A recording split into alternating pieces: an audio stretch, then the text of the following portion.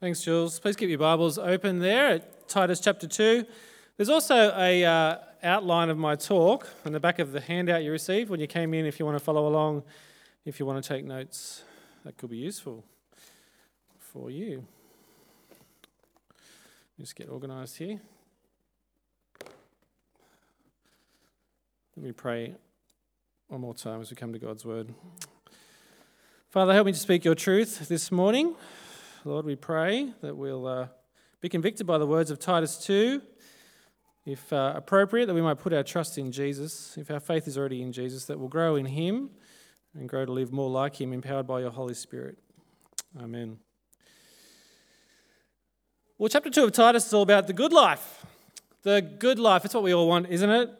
And it teaches us what the good life looks like, and then it gives us the motivation for living the good life. So if you're not already living the good life, well, in 30 minutes you will be. So there we go. That's good, isn't it? Glad you came this morning. So what is the good life? That's a big question, isn't it? Maybe this is the good life. Has it got to do with wealth? Here's a family just about to get on their private jet, to jet off somewhere on holidays, as you do. Maybe they're just going to work for the day. I don't know. School. Is it kind of self-mastery or kind of conquering something or climbing that mountain or achieving that thing that you've always, dreamed of achieving? Is it achievement? Is it success? Is that the good life? Is that when you know you're living the good life? The Commonwealth Games are on at the moment. Maybe you've been enjoying that. You're seeing lots of success. Are they living the good life? Has it got to do with holidays? There's the good life. Relaxation. Is that living the good life? When you go on holidays and you finally relax, you don't have to work anymore, you're then living the good life. This is Port Douglas, and for those of you who don't know, I'm taking long service leave in 3 weeks' time. After the big day in weekend, I'll be taking long service leave for 10 weeks, and part of our holiday includes a trip to Port Douglas, which will be great. So then we'll be living the good life, won't we? No, we won't be. We will live in the good life. There's the good life right there. Last Sunday, we had lunch after church. We all got together. We shared food. We encouraged one another in Christ. And it was a wonderful time. That's the good life. Not wealth, not success, not holidays and relaxation, but trusting in Jesus and coming together with other people who are trusting in Jesus and encouraging one another onto that day. It was great to sing that song just before this sermon as we look forward to that day when we take our last breath and behold the Lamb of God. Holidays are good, success is fine, but the good life is living in Christian community and encouraging one another. That's the good life. Now, why do I say that? Why is that the good life? Why is coming along to this hall in southwest Sydney? It doesn't seem very spectacular. Why does the Bible tell us? Why is God telling us this morning, this is the good life? Why is a bunch of ordinary people fellowshipping in church the good life? Well, we're going to find out. So point 1 on your handouts is, the good life. Paul spends 10 verses teaching us what the good life looks like, and in the last few verses of the chapter, he explains why it's the good life and gives us the motivation to live the good life. Look again at verse 1. Remember, there are many, many people in Crete and Sydney, for that matter, who don't know God and don't love God. They're merely living for themselves. And there are lots and lots of people in Crete and Sydney, for that matter, who are false teachers, and they're trying to lead the people astray. So Paul writes in chapter 2, verse 1, "You, Titus, and your elders, however, contrary to the false teachers, you must teach what is appropriate to sound doctrine." Sound doctrine. Titus and his elders need to know their Bibles. They need to know God's word, know the truth, and then they need to teach it to the churches truthfully and faithfully. That's what God's given them to do. And that's what sound doctrine means. Doctrine's kind of a fancy word that just means knowledge and understanding of the Bible. Kind of an organised knowledge and understanding of the Bible is our doctrine. True Bible knowledge. Who remembers why knowing and teaching God's word is so important from last week? Why is it important? Because the truth leads to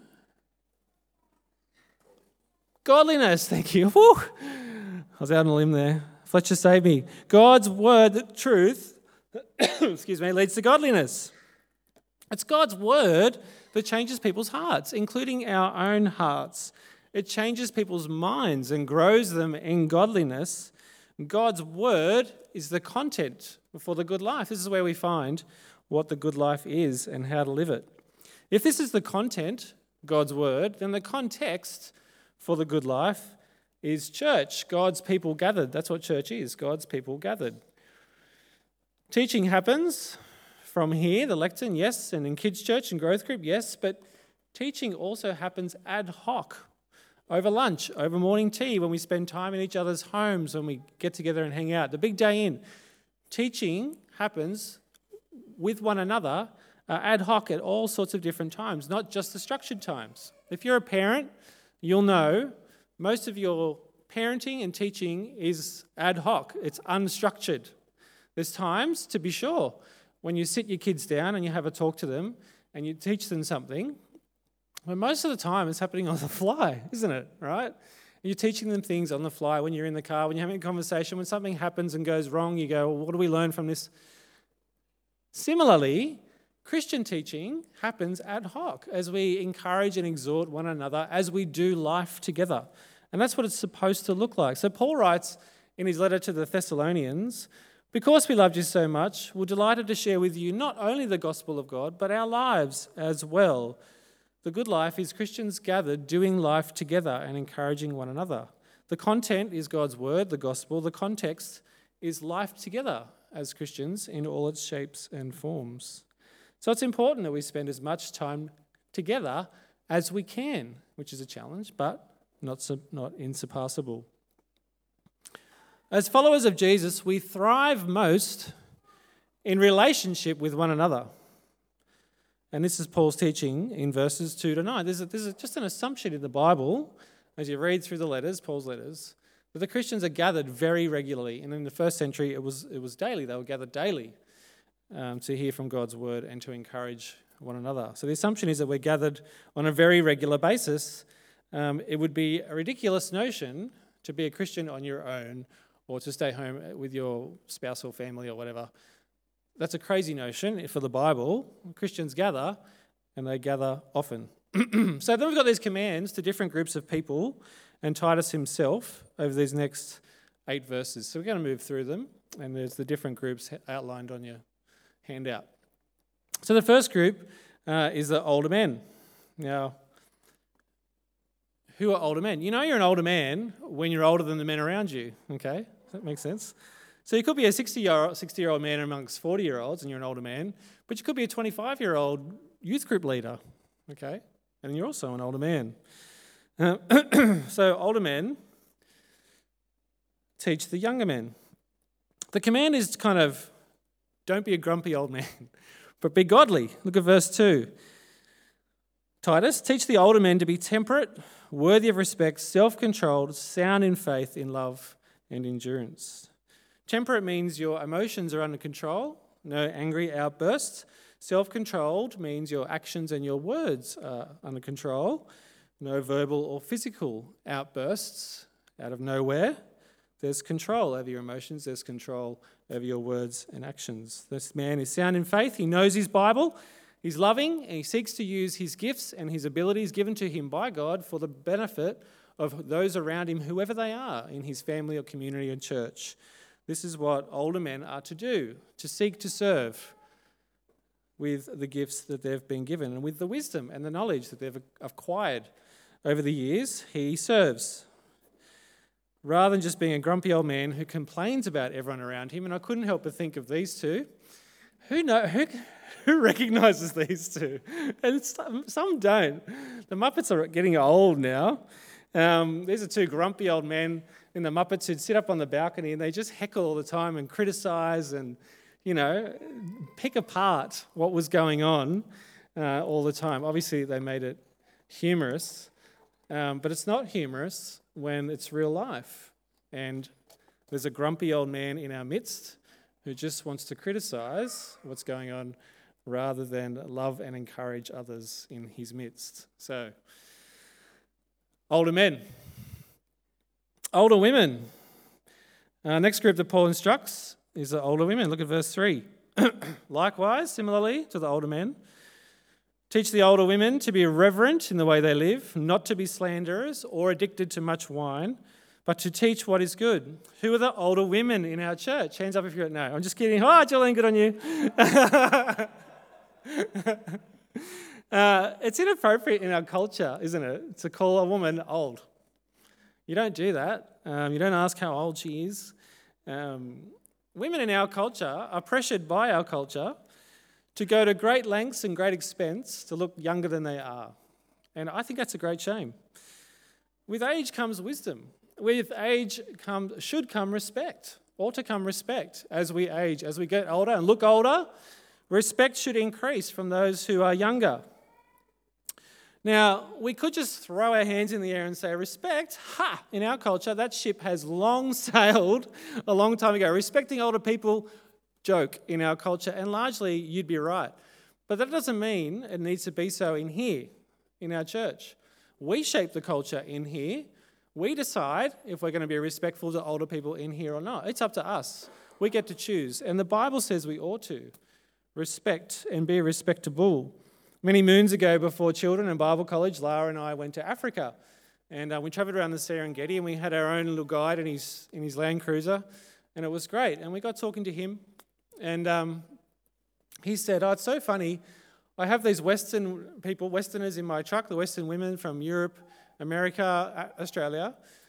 And I say, you look so young. And they go, thank you so much. And that's so kind of you. And and then he laughs, because in Africa, if you call a woman young, you say she looks young, you'll be insulting her, because in African culture, they respect wisdom. And with years comes wisdom. To tell a woman in her culture, according to him, to tell her, that she looks young is to call her immature, to say you look immature, which is insulting. They admire and adore wisdom that comes with age. So Paul's instructing right against this longing to look young, to be immature. Older women, he says, are to be reverent, worthy of respect, not to slander, not to drink to excess. Drunkenness is common in our culture amongst men and women. Drunkenness leads to loose lips, and perhaps that's why he's coupled this command about not to slander, not to drink too much together. Drinking can lead to loose lips, can lead to slander. Now here's a question. What happens when a group of women come together? A lot of something happens every time. Talking, right? Lots of talking happens when women come together. And that's a good thing, as long as it's not slander. If women come together and they slander and gossip, that's bad. And the Bible says don't do that, women. But if women come together and they talk and they teach and encourage, the Bible says that's great. So it's not the getting together and talking that's bad, it's what they're talking about that could be bad. Don't slander, don't drink to excess, come together and teach and encourage. Titus is taught to teach the older women. Now, very clearly from Titus 2, it's the responsibility of the older women to teach the younger women in the church. It's the responsibility of the older women to teach the younger women in the church. So, younger women. And it goes without saying that if the following qualities that younger women are supposed to example or be taught, if the following qualities are taught by the older women, then the older women need to model these qualities as well. Okay? Now, these two verses could be viewed as controversial in our current cultural context. That's a shame. But let's have a look at them and work out why they ought not to be controversial. Verse 4, then they, the older women, can urge the younger women to love their husbands and children, to be self-controlled and pure, to be busy at home, to be kind, to be subject to their husbands, so that no one will malign the word of God.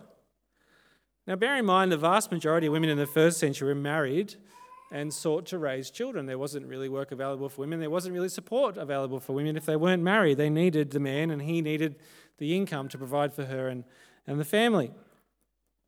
Having kids was a crowning achievement for a woman in those days, and in my opinion, it still is a crowning achievement for a woman, is childbearing. And we know, though, that it doesn't always work out for women, and that can be challenging, and that's life. That happens.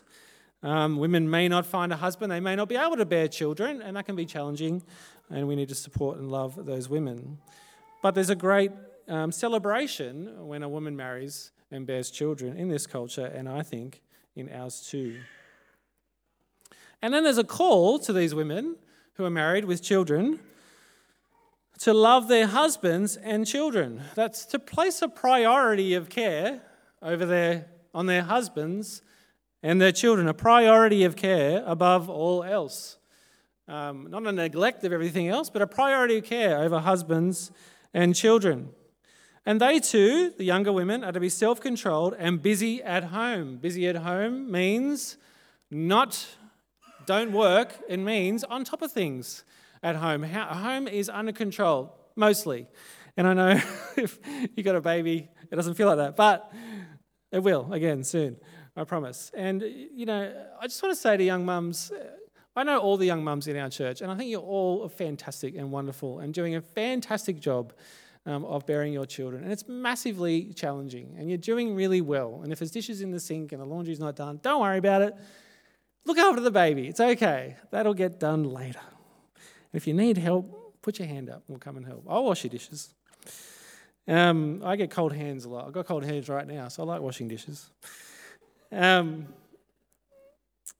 needs to be under control. It just needs to be sorted, just not neglected. Does that make sense? And that's going to be a team effort with a husband, of course. I couldn't help but wonder, how common was it? And I don't know, but how common was it in the first century for men to be off at war or farmers? Farmers start very, very early, finish very, very late. They largely can't. Farmers can't do much around the house because they've got so much else to do. Is that kind of leading into this in our current context? We work together, obviously, as husband and wife, but wives, mums, don't neglect the home, don't neglect the children, as none of you do, I'm well aware.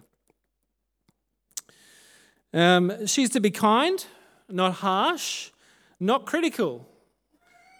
Not harsh, not critical, not to her husband, not to her kids. Again, sleep deprivation makes us all, unkind at times. That's cool.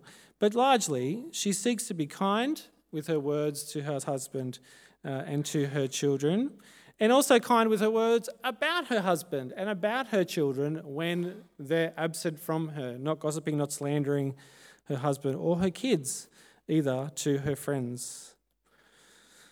She's to submit to her husband, subject herself to her husband, as is written in Ephesians 5 as well. And we need to be very careful here, obviously, when we're talking about subjecting to our husbands. That's not a call to tolerate abuse at all. Abuse is not okay, and the Bible certainly does not condone abuse. If there's abuse, you need to speak up and talk to me or the police or somebody and get the help that you need. This is not a subjection to abuse. This is subject yourself to your loving husband, who's the head of the wife, in the same way that Christ is the head of the church and gave himself up for her.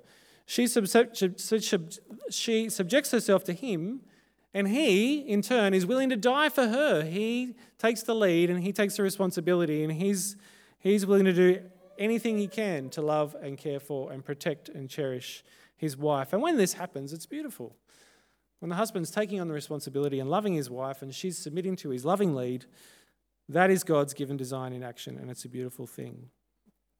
Why are these people called to live this way? Well, end of verse 5, so that no one will malign the word of God. Christian marriages and Christian homes which exhibit a combination of sexual equality and complementarity, that is, men and women are equally precious in God's sight, but not the same. They've got different roles, and they've been made differently, and they've been made to complement one another, to work together well. When man and woman come together in marriage, they too are a stronger force than what they would be if they were on their own, and that's God's beautiful design. When he takes the lead and she joyfully submits, that's a beautiful thing, and that represents God's good gospel to the world. When he shirks his duties and he's irresponsible and lazy and selfish and gaming and avoiding responsibility, as many men do, that's not God's gospel on display. When she tries to take the lead and bully him around and complain about him to her friends, We give the outside world good grounds to criticize Christians and to criticize God's word. And the word of God is maligned. Younger men. Verse 6. Similarly, encourage young men to be self-controlled. That's it. How come the women get 7 things they have to do and the young men only get 1? Why is that? You can multitask, that's right. It's right here in the notes. Men can only do 1 thing at a time. Teach the men just 1 thing, because if it's 2, you'll confuse them. Paul said to Titus. It's not there in the notes. I think it is that. They can only handle 1 thing at a time, but I also think it's a huge deal for young men, self-control. If they can conquer that, then everything else will sort of fall in line behind. It's my understanding that the risk aversion part of the male brain isn't fully developed until age 30, whereas for a woman it's something like 18 or 20. So he doesn't have that part of the brain that tells him that's dangerous. Don't do that. It probably explains why going to war seems fun and exciting when you're 18. Self-mastery in all its forms is required of the Lord, and it's possible, otherwise it wouldn't be required of the Lord. Self-mastery is required of the Lord, young men. And it's possible, otherwise he wouldn't ask for you to do it. God never asks us to do anything we can't do. Temper, tongue, ambition, selfish ambition, sexual urges, all need to be submitted to the Lord. And prayer needs to be made for self-control, self-mastery, godliness. And God will bless young men with this self-control and self-mastery. If the young man of God seeks to lead the godly life, he must pray and submit himself to the Lord and be self-controlled. Strangely, I think, there's a word to Titus kind of in the midst of the word to elders and youngers and slaves next. So Titus is instructed by Paul, again, and I'm going to be quick here because I kind of cover it in chapter 1, to be an example. Titus, the elders, the older men, the older women, are to be an example to all. They're to live the good life that's been laid out before them by God. Set an example in sound doctrine, teach the truth, know your Bible. Set an example in doing good to others. Set an example in integrity, seriousness, and soundness of speech. Take God's word seriously. Take godliness seriously in yourself and in your congregations, is Paul's instruction to Titus. Be serious about godliness, and when godliness isn't happening, take it seriously. Soundness of speech. Speak truthfully, honestly, from God's word. Think about what you're going to say before you say it. Live the good life. Why? Again, look at verse 8. So that those outside the church have no grounds to criticize the church and ultimately to criticize Jesus himself. Lastly, slaves. Slavery was common in the first century and not commonly a bad thing in the first century. Slave masters were often Christian.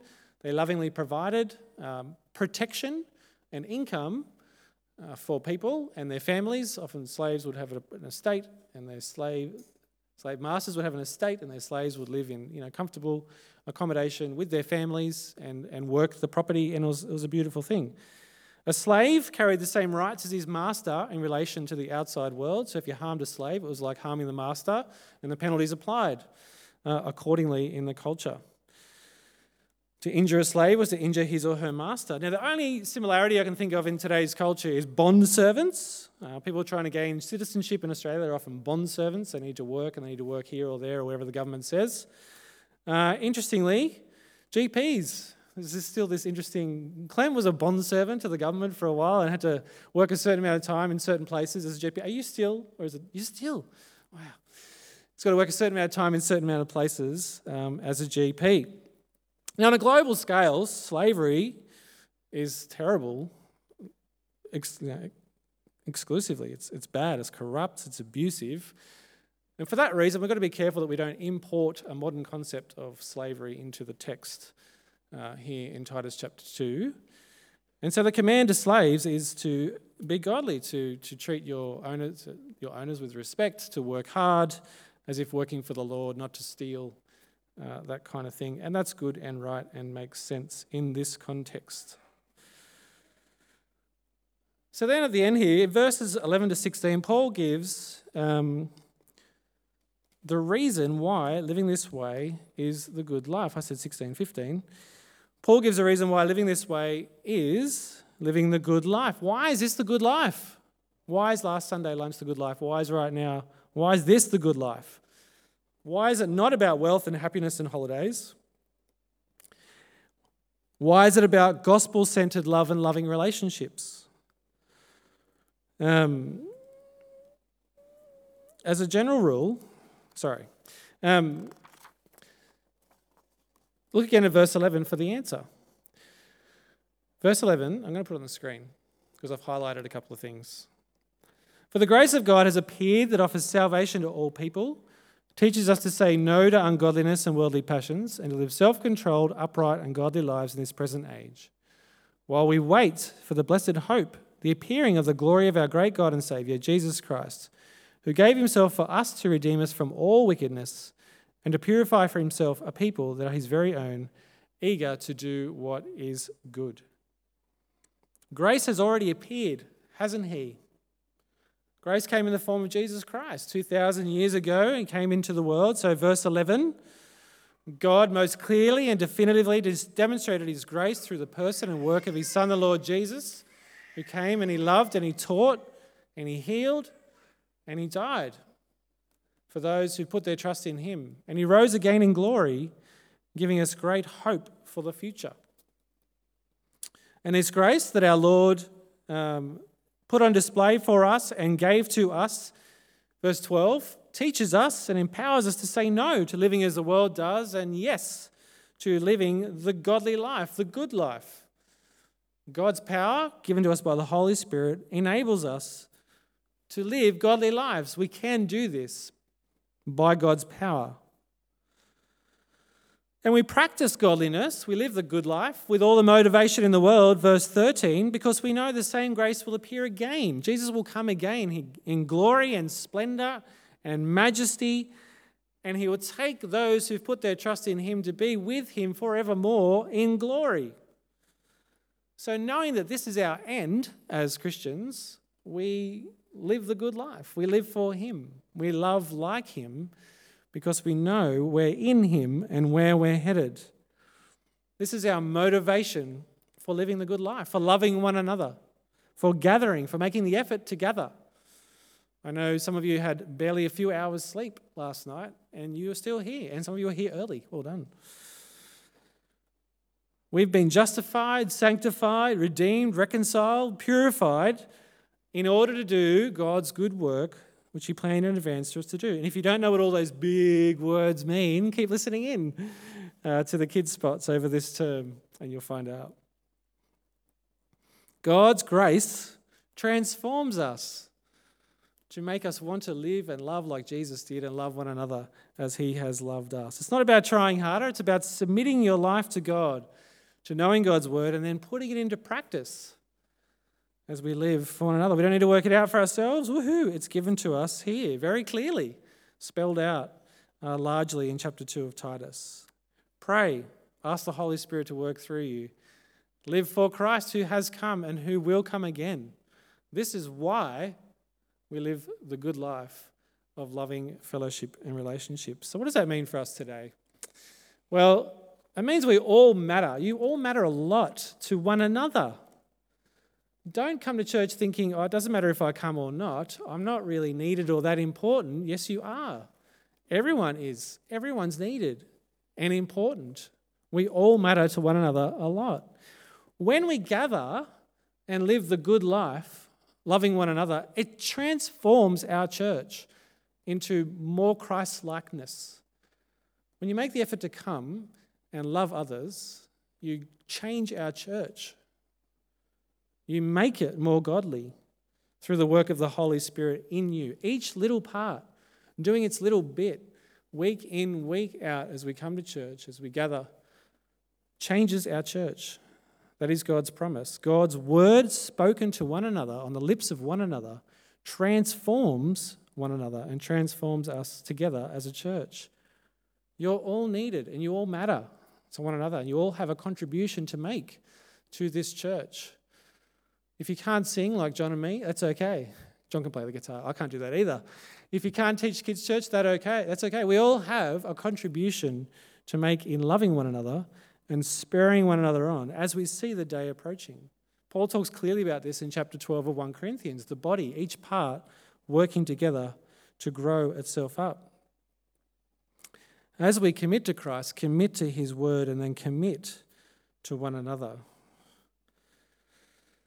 We must invest in one another, and the fruit of our investment is godliness in a church that lives more like Christ. And the fruit of godliness is people growing in Christ in our church and people coming to salvation in Christ from outside our church. That is the investment that we're making. Mick talked about investment in the Big Day Inn a few weeks back. I think that's a really helpful way to think about it. As we come to church, as we come to growth group, as we come to the Big Day Inn, it's not about giving up things. We're investing in our church and in one another, and that leads to godliness. And secondly, you all matter to God, even more than you matter to one another. God loves you more than you can possibly imagine, more than any mere human being ever could.